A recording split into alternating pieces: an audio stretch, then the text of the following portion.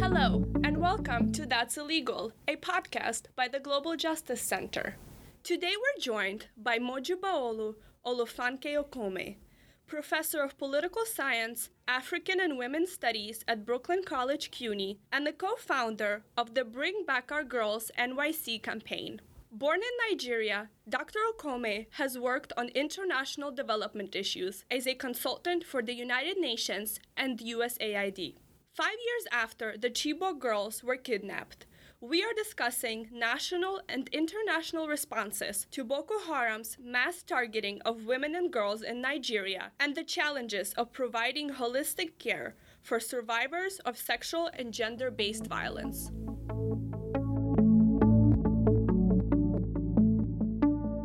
Hello, and thank you so much for joining us.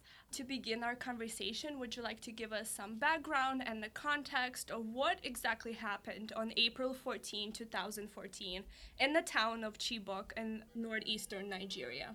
Okay, so Chibok is in Borno State, and like you said, it's in the northeast of Nigeria, very close to Cameroon. On the night of April 14, this insurgent group, Boko Haram, went to federal government girls' secondary school in Chibok, where there were girls who were preparing for an exam, and they abducted 276 girls. They pretended to the girls that they were Nigerian security personnel that had come to save them from being abducted. So, they were able to take away 276 girls. They burned the school and they went into Sambisa forest with the girls. The community found out soon after and alerted the Nigerian government authorities that the girls had been abducted and that they had been taken into Sambisa forest, but the government did not respond. And no response was forthcoming from the government for about 3 weeks, when they were saying, oh, it's a lie, it didn't happen. And, that gave Boko Haram a head start in taking away the girls. As they were taking them away, some of the girls managed to escape. They were being taken away in these trucks, so some of them jumped down. And actually, some got really badly hurt as a result of it, but about 54 of the girls were able to escape. The rest of them were taken into the forest, and some of the parents were tracking them, still trying to get government to help to rescue. But because there was this nonchalance, nothing serious was really done.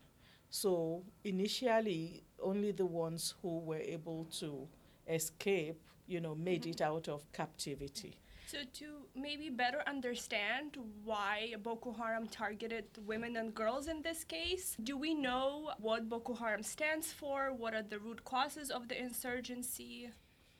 Boko Haram, many people know them by the popular translation or interpretation of what their name is said to be. Actually, the group itself does not call itself Boko Haram, but people say, they believe that Western education is abominable or unacceptable, and they target students who are in educational institutions for this reason. I think it's a multi-layered meaning, So part of what the group is the core of the group, they are Kanuri people from northeastern Nigeria. The Kanuri people, they had a kingdom called Kanem Borno that was actually very famous and very powerful in the era before the coming of the Fulani Caliphate. Mm-hmm. The Fulani Caliphate came as a jihad in the 19th century. In the period immediately preceding Nigeria's colonization. As a result of the effectiveness of the Fulani jihad, there was the overthrow of many Hausa rulers who were the ethnic group in that area. Some of them were Muslim and some of them were non-Muslim. And the critique of the Fulani Jihad was that the Muslim ones were not practicing the most virtuous kind of Islam. They were mixing Islam with what the Hausa Fulani said was paganism. They were not devout enough. And so they were bringing a renewal of Islam that was more virtuous, more devoted to Allah, and so forth. So after the collapse of the Kanem Borno kingdom, there were people who have never forgotten, who want a revival of that empire, People call it kingdom and empire, They wanted a revival. And some of the people in Boko Haram are sort of irredentist in this way. They want a coming back to power of the Kanuri empire or kingdom. So there's that as part of the cause. There's also a jihadist element that they too are making a critique about immorality, about lack of uprightness among Muslim leaders, and also about collusion between government and these leaders to exploit and oppress the poor. So part of what they also say about Western education is not only about its immorality in the way that people understand it. There's that. There's also the fact that if you're a poor person and your children go to school, it's no use. They're not going to be able to do anything with that education because they won't get jobs. So what's the point of sending your kids to school? And I think, when the group first emerged, it was led by this guy called Yusuf Mohammed. And it was a group that was doing a lot of good works. It was preaching against all these excesses of the people in power. And then it was doing good works. It was feeding people. It was giving children free Islamic education. They were giving people assistance with, medical care. And many people then saw them because the government of Nigeria was not doing this for poor people. So they saw Boko Haram as an alternative and saw them as these good people that were helping, This was before Boko Haram started the killings. So there are allegations that some of the people who are responsible for the rise of Boko Haram are also Nigerian politicians from the northeast.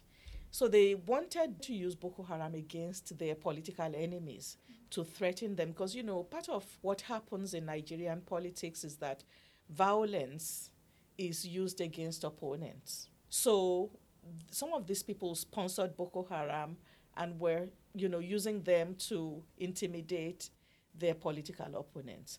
I think it spiraled out of control because they could no longer just pick and choose who Boko Haram could attack. So there's that element as well. There's also the element of Boko Haram becoming so strong, and then the governments of northern Nigeria were not able to control them. So Kano was one of the places where things came to a head. And the government of Kano State went against Boko Haram and tore down their biggest mosque and actually also arrested a lot of people, a lot of their members. And, there were allegations that torture was used. Mm-hmm. So there were these confrontations that where the government of Nigeria wanted to restrict the power of Boko Haram because it was growing to become this movement that was saying that it was pro-poor. And of course, the majority is the poor people, so state governments decided to eliminate them. But this backfired. And the federal government also got involved. So people were detained. Yusuf Mohammed, the original founder, he was detained. So many women and children were also detained. It was alleged that people were tortured. And actually, Yusuf Mohammed was shot in the back while in police custody. So this was when the group then got really radicalized and began to use violence, not only in terms of attacking schools, but attacking government and attacking prominent Islamic rulers. Since the 2014 kidnapping was not an isolated incident, Can you explain how gender norms played into the treatment of the Chibok girls? Northeastern Nigeria has the lowest indicators when it comes to education. And when it comes to girls' education, the figures are actually very atrocious. So there's not very strong support for girls' education. And so there's a gendered aspect of access to education that when families have to make a choice, and when it's poor families, okay, so we have to also say there's class because wealthy people educate their girls because they don't have to make the choices. And sometimes with the wealthy, a girl is educated. But you might find some girls are married at the age of 14, which is considered the age of puberty. But with those wealthy girls, there would be an agreement with the spouse that the marriage is not going to stand in the way of the girl's education. So that girl might actually end up, going as far as she wants with her education. And some of such women have higher degrees. So I have colleagues who were married very early who became professors. I have colleagues who were married early who became doctors and lawyers and whatever. So child marriage is also another issue, but that's not the focus here. The thing about child marriage is that it ended up also being manifested in this case. So, in an environment where when people are poor and they're weighing how to put family resources that's very scarce, they're going to put it on boys' education rather than girls' education. The understanding being the girl is going to marry into another family and would not be able to help her natal family. So let's invest in the boy because then he has a responsibility to the family. And so many families then choose to educate their boys over the girls. But these are families that have decided. Now, there's also not enough understanding about the fact that this is actually an area that has a strong minority Christian presence from way back. So many of the girls who were abducted are Christian girls. And I think, one of the things that this does, this abduction, is that it discourages people further from sending their girls to school because of the perception, and I think justifiable perception, that this is not safe because there's not enough security. And so why would you want to go and endanger your child when you know that somebody could swoop in and take them and you have no recourse? So there's a gendered element to it also because I think, a lot of times when you have conflict, and that conflict is ethnic in nature, sometimes people are interested in using violence against women to make a point that challenges the masculinity of the other group. So, because, there's a whole lot of masculinist tropes about women being the ones that are weak and, they're the symbol of ethnic pride. And so men go to war to fight these wars to defend women and children. So if people can swoop in and take your women and children, then they're making a point that you are impotent. So there's that element in it too. Then, in terms of girls going to school, if you want to challenge people's commitment to education, all you have to show them too is that your children are not safe. We can do anything to your children. And that sent that message to the community and the families that sent their kids. Then, if you want to also say that we are the ones in charge and the Nigerian government is weak, this is another way in which you demonstrate that. That, they're going to federal government's college or high school. We are the ones that say what matters here. So they did that. And then, I think there's also been some analysis that shows that when this kind of groups, insurgents, work. They also want educated girls, because they can use them for multiple tasks, like keeping records and all these other support activities for their group. Plus, it gives them additional prestige that these are valuable girls. And there are people who also funnily bring back our girls for making these girls high profile because this has made them more valuable to the group because these are girls that somebody cares about. So maybe the argument that those people are making is that a lot of the activism has now further endangered the girls. In any case, there's serious gendered elements. So with captivity, what these people said very clearly in their propaganda is that they had captured these girls and they were going to marry them. And, they even named the amount of the dowry, like bride price that they were paying. And as far as they're concerned, they have married the girls because they are ready to pay this bride price. Okay, so this is not marriage. This is brutality. It's holding somebody against their will. It's a human rights abuse. And what they're doing is inflicting sexual violence on these girls, who also are being used for domestic servitude because they have to do cooking and cleaning, and they are assigned to Boko Haram members as wives and have to do anything that involves. So, it's torture, it's brutality, it's exploitation, it's just wrong on many levels. And the most painful part of it is the initial nonchalance and ineptitude and lack of organized and focused response by the Nigerian government. That really is heartbreaking because, and I think that it's not only gender, like I said, it's class.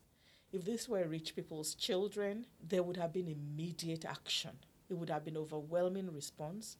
I don't think we'll be here 5 years down the road still saying that there are 112 of these young women still in captivity. So going back to the response, do you want to give us a little bit of detail about what is Bring Back Our Girls campaign? And especially as a co-founder of Bring Back Our Girls NYC, do you want to talk a little bit about what the Nigerian community has done in New York City to advocate for the girls? Bring Back Our Girls was founded by Nigerian women and men in Nigeria. Immediately after, actually preceding the abduction of our Chibok girls on April 14, as I was trying to say to you before, February the 14th in 2014, 59 boys were all killed in federal government secondary school in Buni Yadi, which is a village in Yobe State, again in the northeast. And there were protests by Nigerians about this. And, I guess it didn't receive as much attention because a lot of times, news internationally, news about Africa does not get enough coverage. So that was still there. And many of the people who came out and did this protest were women's rights organizations. And men also joined. So when the abduction of the girls happened, initially there wasn't clear-cut information, even from the Nigerian media. And there was mixed communication because it was announced that they were found, that they had been saved, and they're fine, and they're now in government custody. Come to understand that that didn't happen. So the groups that had protested the massacre of these young men reconstituted and said, we are going to insist that these girls must be rescued. And then they came up with the hashtag and began. And, one of the people who was a member of this group used to be a minister for education in Nigeria. Her name is Obi Ezekwesili. And there were other, the remarkable thing about Bring Back Our Girls is that many of the women who were the founding members are women who are middle class and wealthy and prominent. And, they're from all over Nigeria. All religions were represented. There were also young people.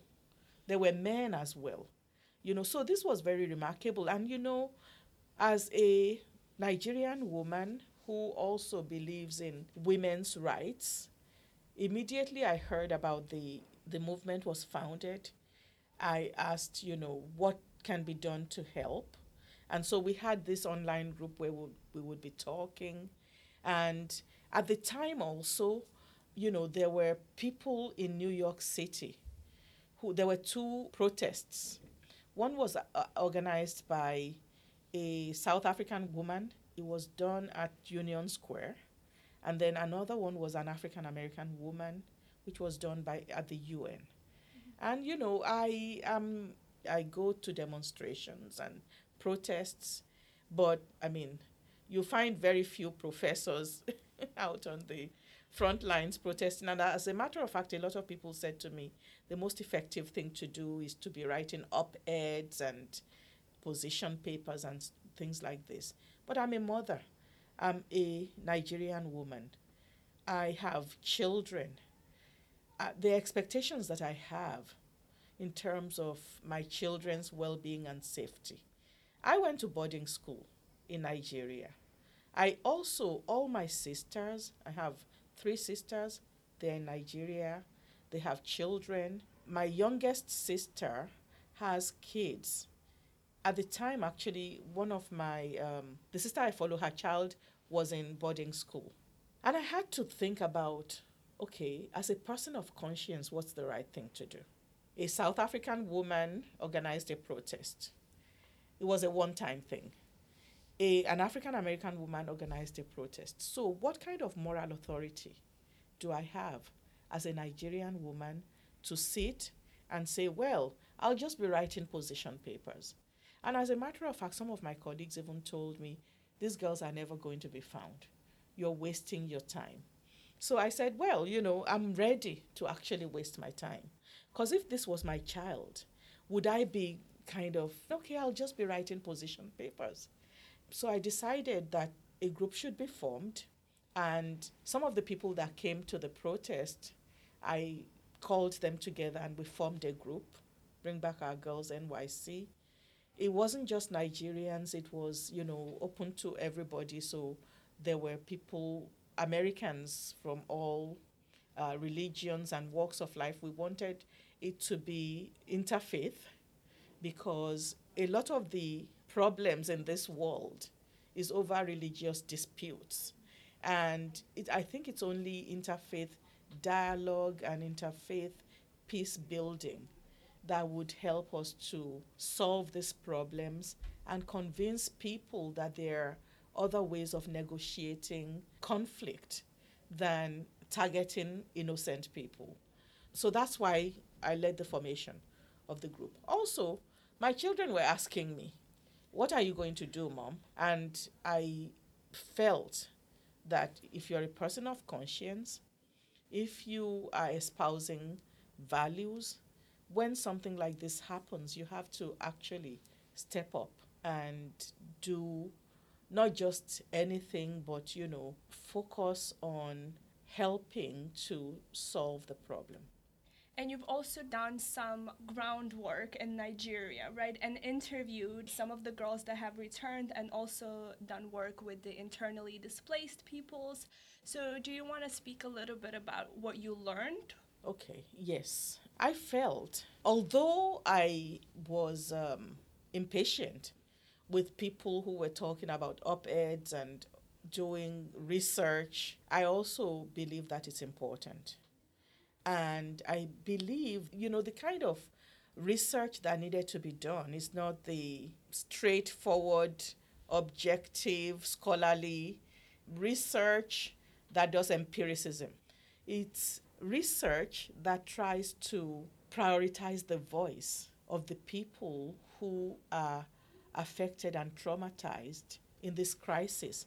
And, I think that many people don't know that as the crisis in the Northeast has displaced the low end of the assessment is like 2 million people. Mm-hmm. The high end is 12 million. Some of them are in internally displaced persons camps or IDP camps. Majority of them are not. And those who are not, who do not have family that would shelter them, are sometimes out in the open, just making do however they can, or in abandoned buildings, and so on and so forth. And nobody is taking care of them. They have to take care of themselves, and they've fled from home. And, in the journey, trying to escape, they also go through a lot of trauma. Originally, when the people who told me, oh, they are these internally displaced people and they're at a location in Abuja, they gave me a low number. By the time we got there, that group had exploded because more people had arrived, and they were in these half-completed buildings where the landlord of one of the houses had given them permission to squat there. And then, this community had exploded to like almost 3 to 5 times the number of the people because people just kept arriving. So there are no services being provided to them. They don't have means of livelihood, and some of them end up just going and begging. The ones who have skills try to go and be day laborers, doing odd jobs and things like that just to make ends meet. So when I went and saw the place where they were, it was makeshift, and there were so many children. And then, there were so many heartbreaking stories about when they were coming, that particular group. Some children, they died on the way because they had snake bites, and, they died. And the amount of pain and trauma of people having to just take off and leave everything so that they would go find safety elsewhere, it was very heartbreaking. Luckily, there was, because some of the people who helped me, the woman I was staying with, worked with the Ministry of Women's Affairs. So I was able to ask for the ministry to help this community, and they had started trying to help them. But there was a gross inadequacy of resources. Now, the situation in the camps is also not ideal. Many of the camps are overcrowded. There are insufficient services. Some of the officials who are responsible for these services are not ethical. So in some situations, and I don't think it's isolated to Nigeria, you have people who are extorting sex in exchange for services. There's an inadequacy in terms of education and health care, and even, just adequate nutritious meals. So there's overstretch, there's inefficiency, there's unethical practices happening. I am not sure how secure those camps themselves are in terms of safety for people, because a few times Boko Haram has sent suicide bombers to some of the camps, And there are also allegations about laxity in terms of security, that, some of the children who are, without their parents may be subjected to trafficking, abduction in the camps too. Now, when people have gone through all that trauma, the camps also should have psychosocial support. So far, the support of a lot of the humanitarian assistance and psychosocial support is being given by international agencies. Okay, so I have to also make a distinction, because the original Nigerian government, the Goodluck Jonathan administration, is no longer in power. Goodluck Jonathan lost the presidential election to Muhammadu Buhari, who is now the president of Nigeria, in 2015. When Muhammadu Buhari was campaigning for the 2015 election, he said he was going to prioritize the rescue of the girls. And, he actually met with Bring Back Our Girls. I went to Abuja for that meeting. I was very impressed because when presentations were being made, he took notes himself. When he spoke, it was clear that he was listening. He made a commitment and said, these girls are going to be rescued. Some of the parents of the girls were there, people from the Chibok community were there. This impressed me because somebody who is a president of Nigeria met with the group, met with the parents, showed compassion, showed that he was listening.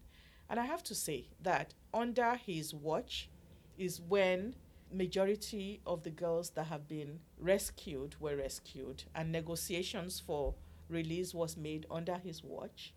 But as far as I'm concerned, as long as any of those young women, and by the way, thousands of other Nigerian women and girls that have been taken captive by this group are still in their custody, the struggle continues.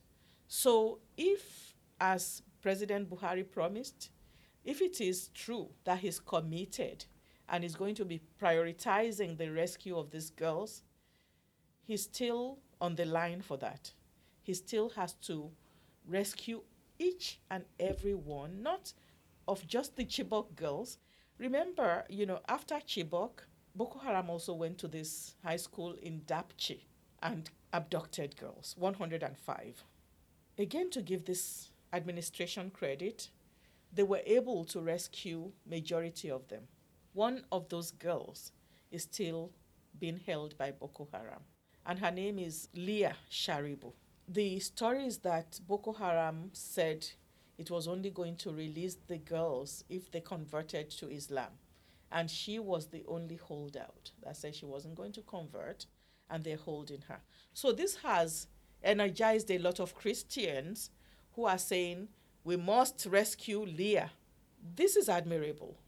However, I think any woman, girl, child, man that is being held captive by Boko Haram must be rescued.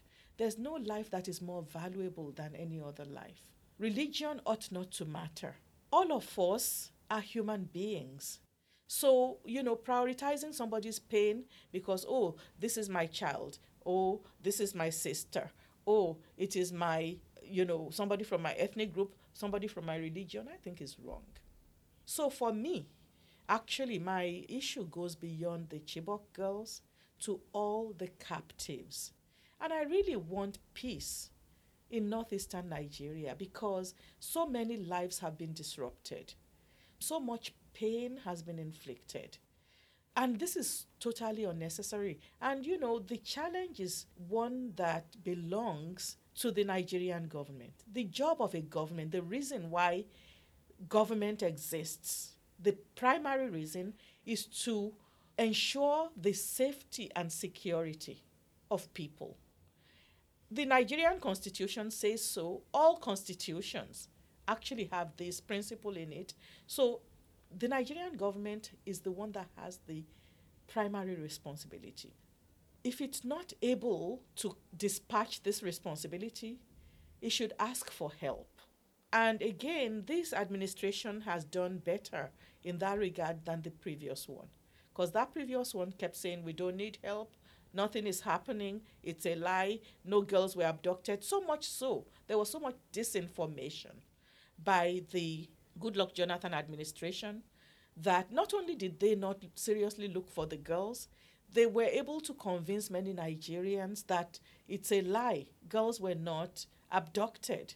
So many Nigerians chose to believe the Nigerian government, which is normal. I mean, you trust your government, right? And that also, it made it so that the people who were campaigning, advocating, protesting, they were presented to the Nigerian public as anti-Nigeria, unpatriotic, just hell-bent on damaging the reputation of the government for no reason. So this divided unity to say that these girls needed to be rescued. But this administration has won another election, and there is no reason for them to think that this is going to get on the back burner. These young women must be rescued. The people who have been rescued, I also have to give this administration credit. I think under the last administration, some of them started school and they happened to be in this American university in Maiduguri, which was established by Atiku, one of the two candidates for presidency. So those girls in American University, some people may have seen them in some documentaries. They're going to a good school. They have a therapist that's working with them.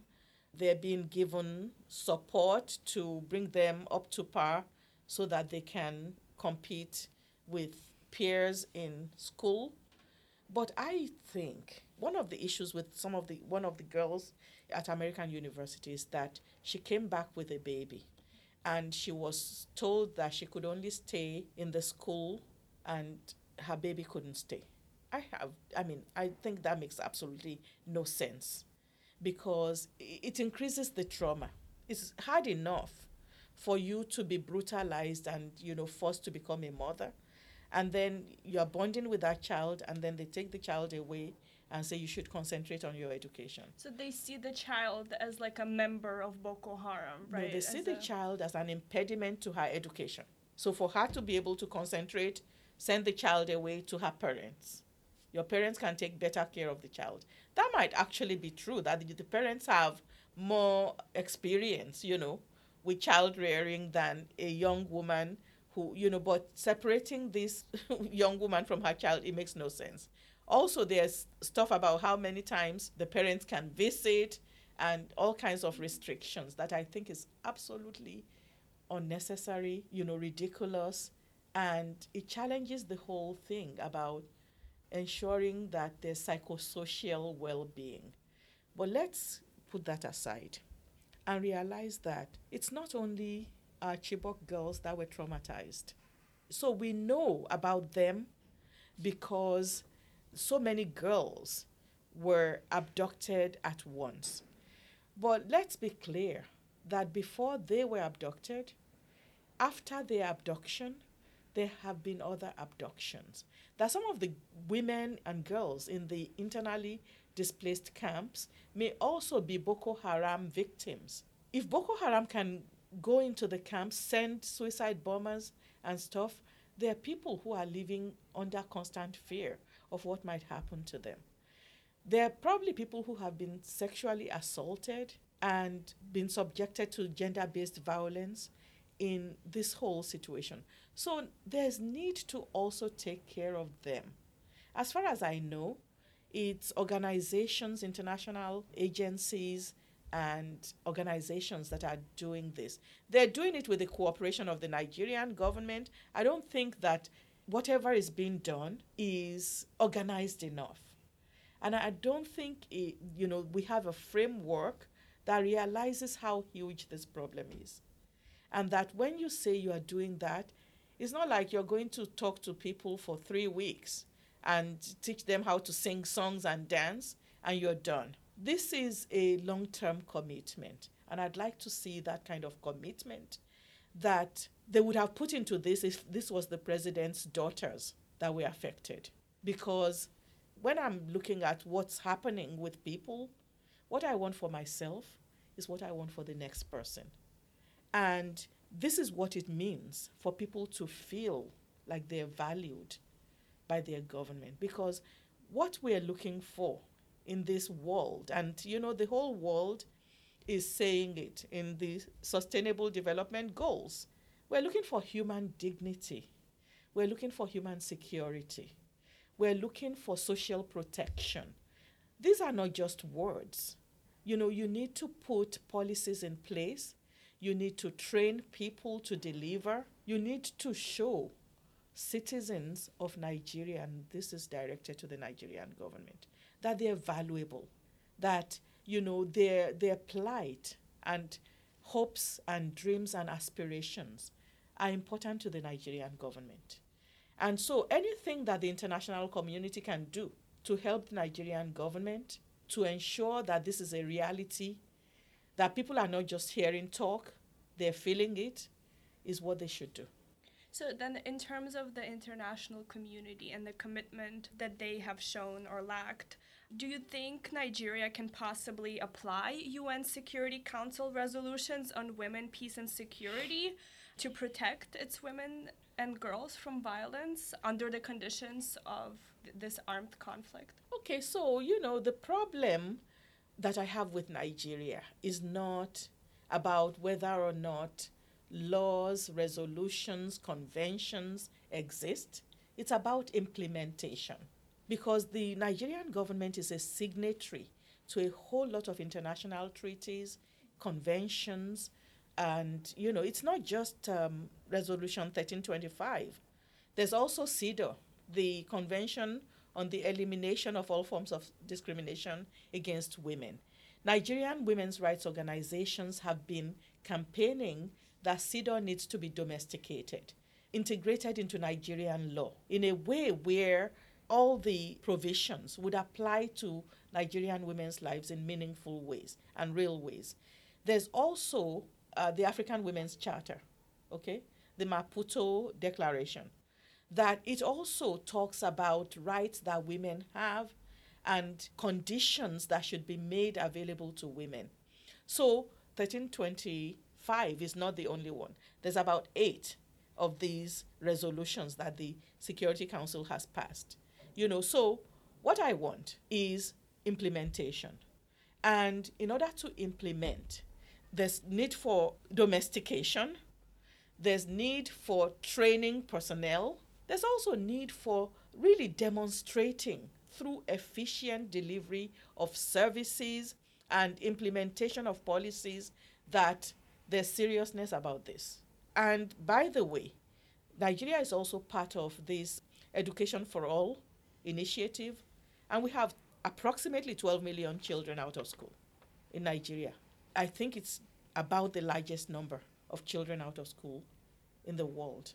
So what's the point of being part of progressive efforts to say that you care about social protections, to say that you are committed to justice and equity and human rights, and you are not seriously putting conditions in place that ensure that these things are realized? So these are the responsibilities of any serious government. And what I'm saying about the Nigerian government might as well apply across the board in the continent. That Africans are sick and tired of having people in government that are just going to sit there and be signing all kinds of undertakings that they have no capacity or maybe will to implement. Enough is enough. So in terms of accountability, I wanted to go back a little bit to the negotiations that took place to return some of the girls. So what happened there? What were the conditions? Okay, so I wish there was transparency about this. Okay, so the people who would know is actually the International Committee for the Red Cross, and they participated in the negotiation. So if they would say what happened, we would know. The Nigerian government also was party, and they could say something. But, there hasn't been transparency in saying that this is exactly what happened. But what was reported was actually some of the girls refused to be liberated. Why? There's a lot of speculation. Some of the speculation is that, there is probably Stockholm syndrome. There's probably shame because they feel they have been violated. There's probably also apprehension about maybe they will not be accepted. And I don't think that apprehension is unwarranted, because there are cases where girls have returned or women have returned, and because they have children that were produced as a result of their being captives and being subjected to sexual assault, they have babies. And then people in their communities label these children as Boko Haram and as, dangers to the community because they're just going to become like their fathers.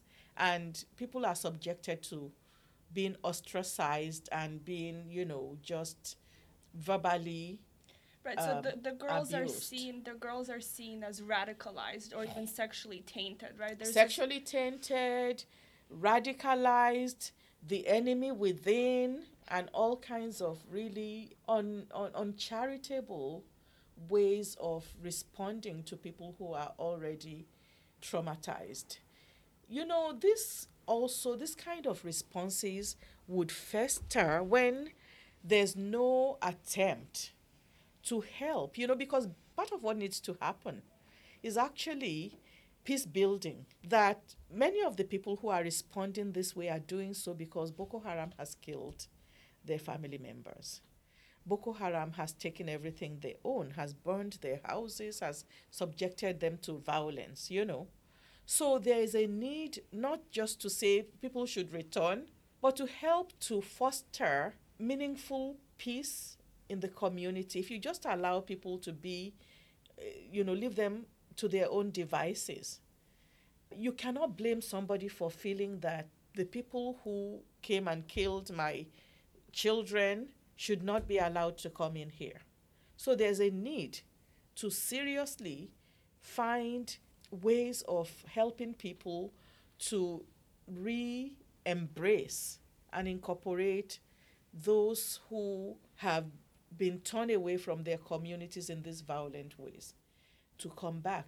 There's also, something that needs to be done with the people who have been traumatized to help them to get back to some kind of normalcy. You can't just leave people to their own devices and say, okay, you've been rescued, you're fine. Right. Because that is not problem free, right? Yeah, that is not happening. It's not going to happen. And I am so concerned about the future that even after this conflict ends, its effects are going to be with us for a long time. And if we don't do the work of helping people to find peace, helping people to recover, we're going to have other kinds of violence. And we might enter into this cycle of violence because there are also young boys who have become combatants. They've been traumatized. They're being traumatized. Some of them are recruited under really horrific conditions where sometimes you are made to kill people you are related to, to toughen you and make you violent. There are drugs being used. When you say, okay, now the conflict is over, what are you going to do with those people? You have to also help them to recover their humanity and integrate them into communities.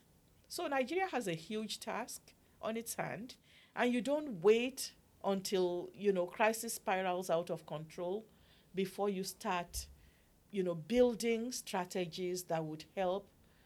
Trauma is complex, and there has to be that understanding that when people are traumatized, it's also the responsibility of the government to help to develop a framework that is going to help to heal people, to help people find healing, to help them to find peace, because there's the external peace and there's the internal peace.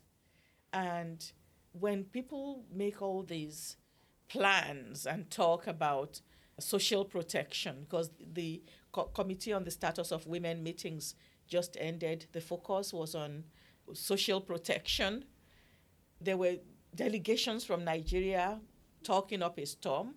There's no social protection if we have all these people in the country who have been traumatized, who are dislocated, who are at their wits' end about what the future is. And you're talking social protection. So Nigeria needs to get to work. The challenge is huge, but it's doable. I mean, even if you look as an outsider at the media coverage, right, there's this misconception that we hear the word rescued, that some of the girls were rescued, all of the news coverage is over, we're over it, but that's not the case, right? And that's we haven't seen case. The 5th anniversary is right here, and we don't see as much coverage. I mean, before we remember Michelle Obama posing with the image of Bring Back Our Girls. And that was gratifying, and I think, I have to commend everybody that has spoken out. But, it's a struggle that is not a short-term thing. For me, it's not a news cycle.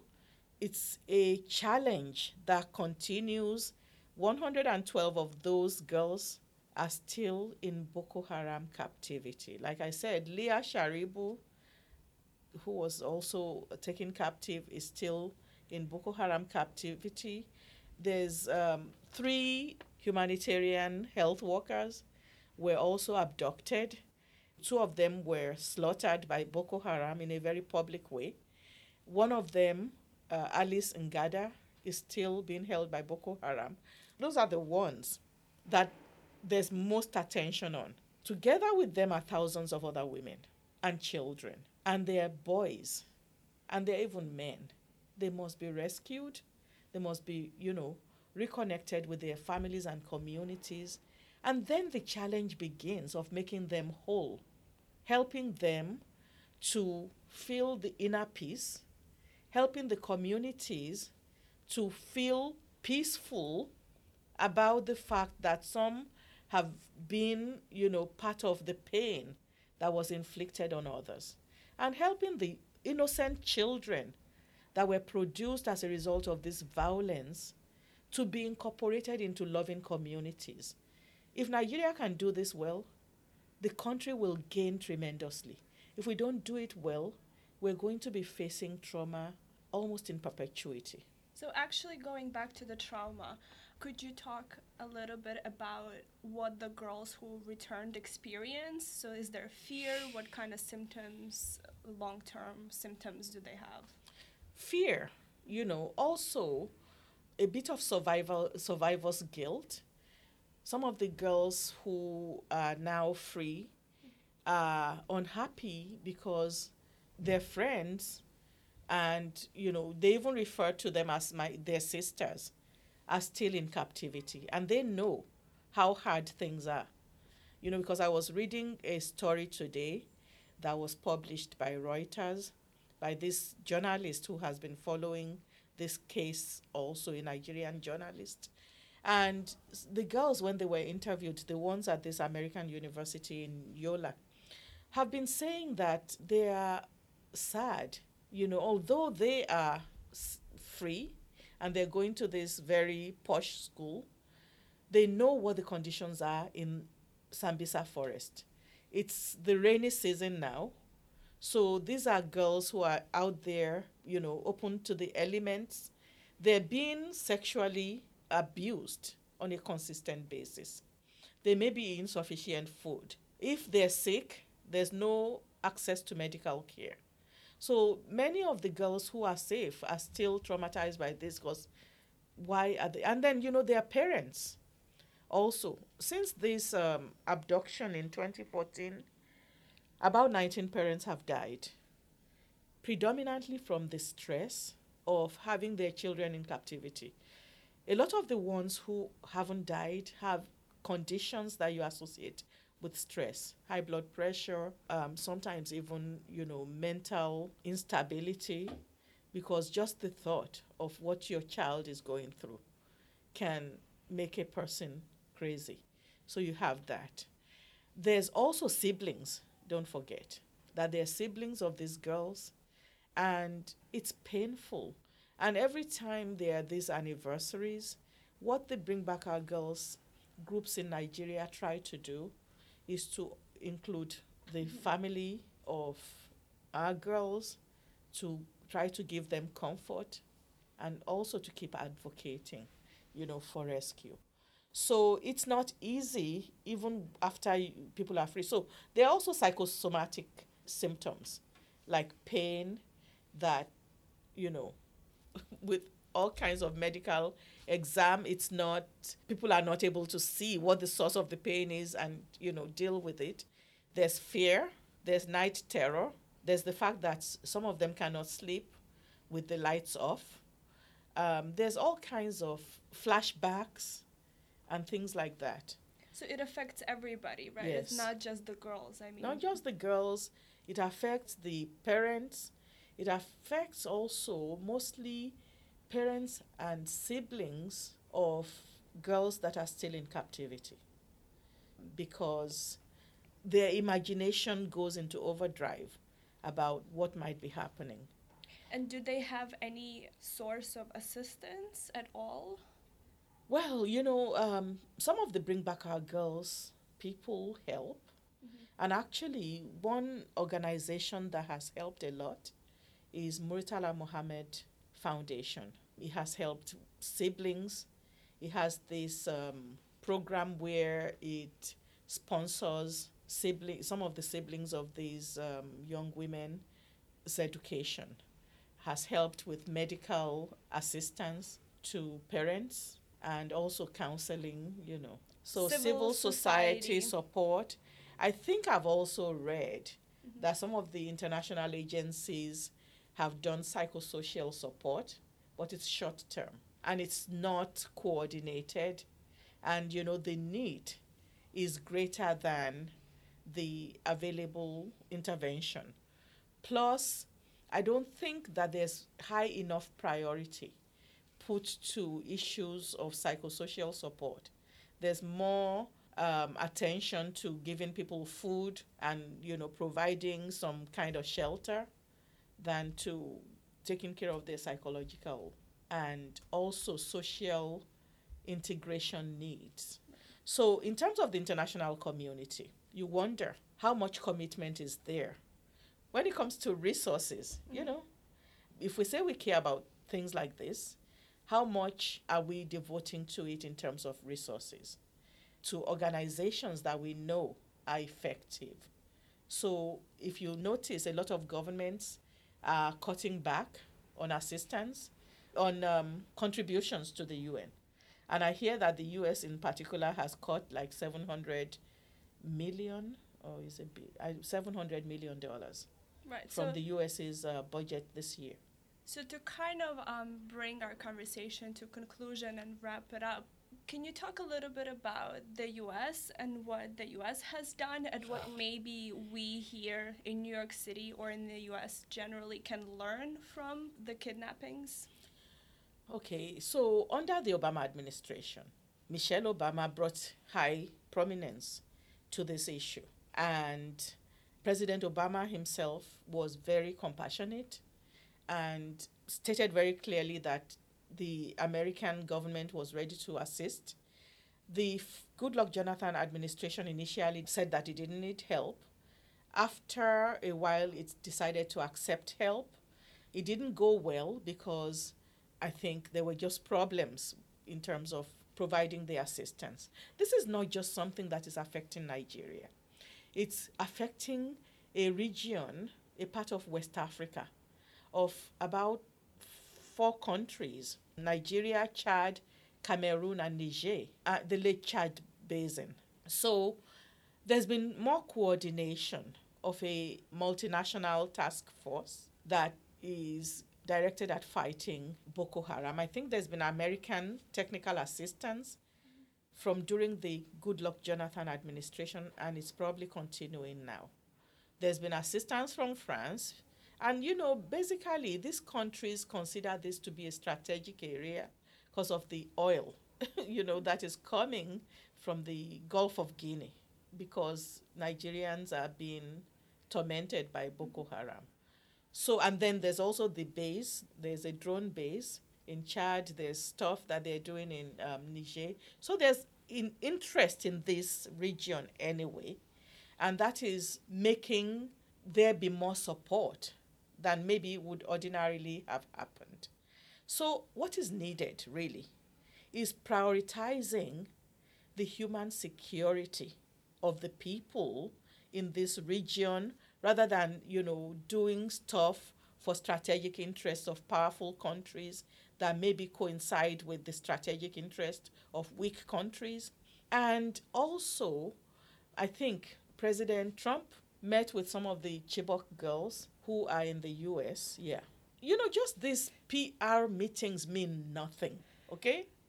PR meetings are not policy. And when the Nigerian president came for the courtesy visit, when the Trump administration began, there was commitment made about helping to fight Boko Haram. As far as the president is concerned, President Trump, this is a Muslim versus Christian thing, and he's going to go and defend the Christians. It is a misreading of the whole thing, because Boko Haram is killing even probably more Muslims than Christians. And we can't have a situation where we're doing Islamophobia. Many of the people who are criticizing, fighting Boko Haram are Muslims. Many of the people who are helping the people who have been traumatized are Muslim. So we should not put a religious reading on this. And there are some people also who, because they want resources from Islamophobic people, would play this as a religious conflict, a clash of civilizations. It isn't that. What needs to happen needs to be, if anybody is interested in solving this problem, there has to be understanding that it has to be an interreligious dialogue. There has to be approaching people as people. Whether a person is Muslim or Christian ought not to matter. What should matter is that we are all human and we're all deserving of being valued. We're all deserving of being supported. If we are valued and supported and allowed to have our basic human needs, it would be easier for us to reach our full human potential. If I deserve it, the people in northeastern Nigeria deserve it. Thank you so much for joining us. If you enjoyed this podcast, please share it with a friend or rate us on iTunes. To learn more about the work of the Global Justice Center, visit our website, www.globaljusticecenter.net.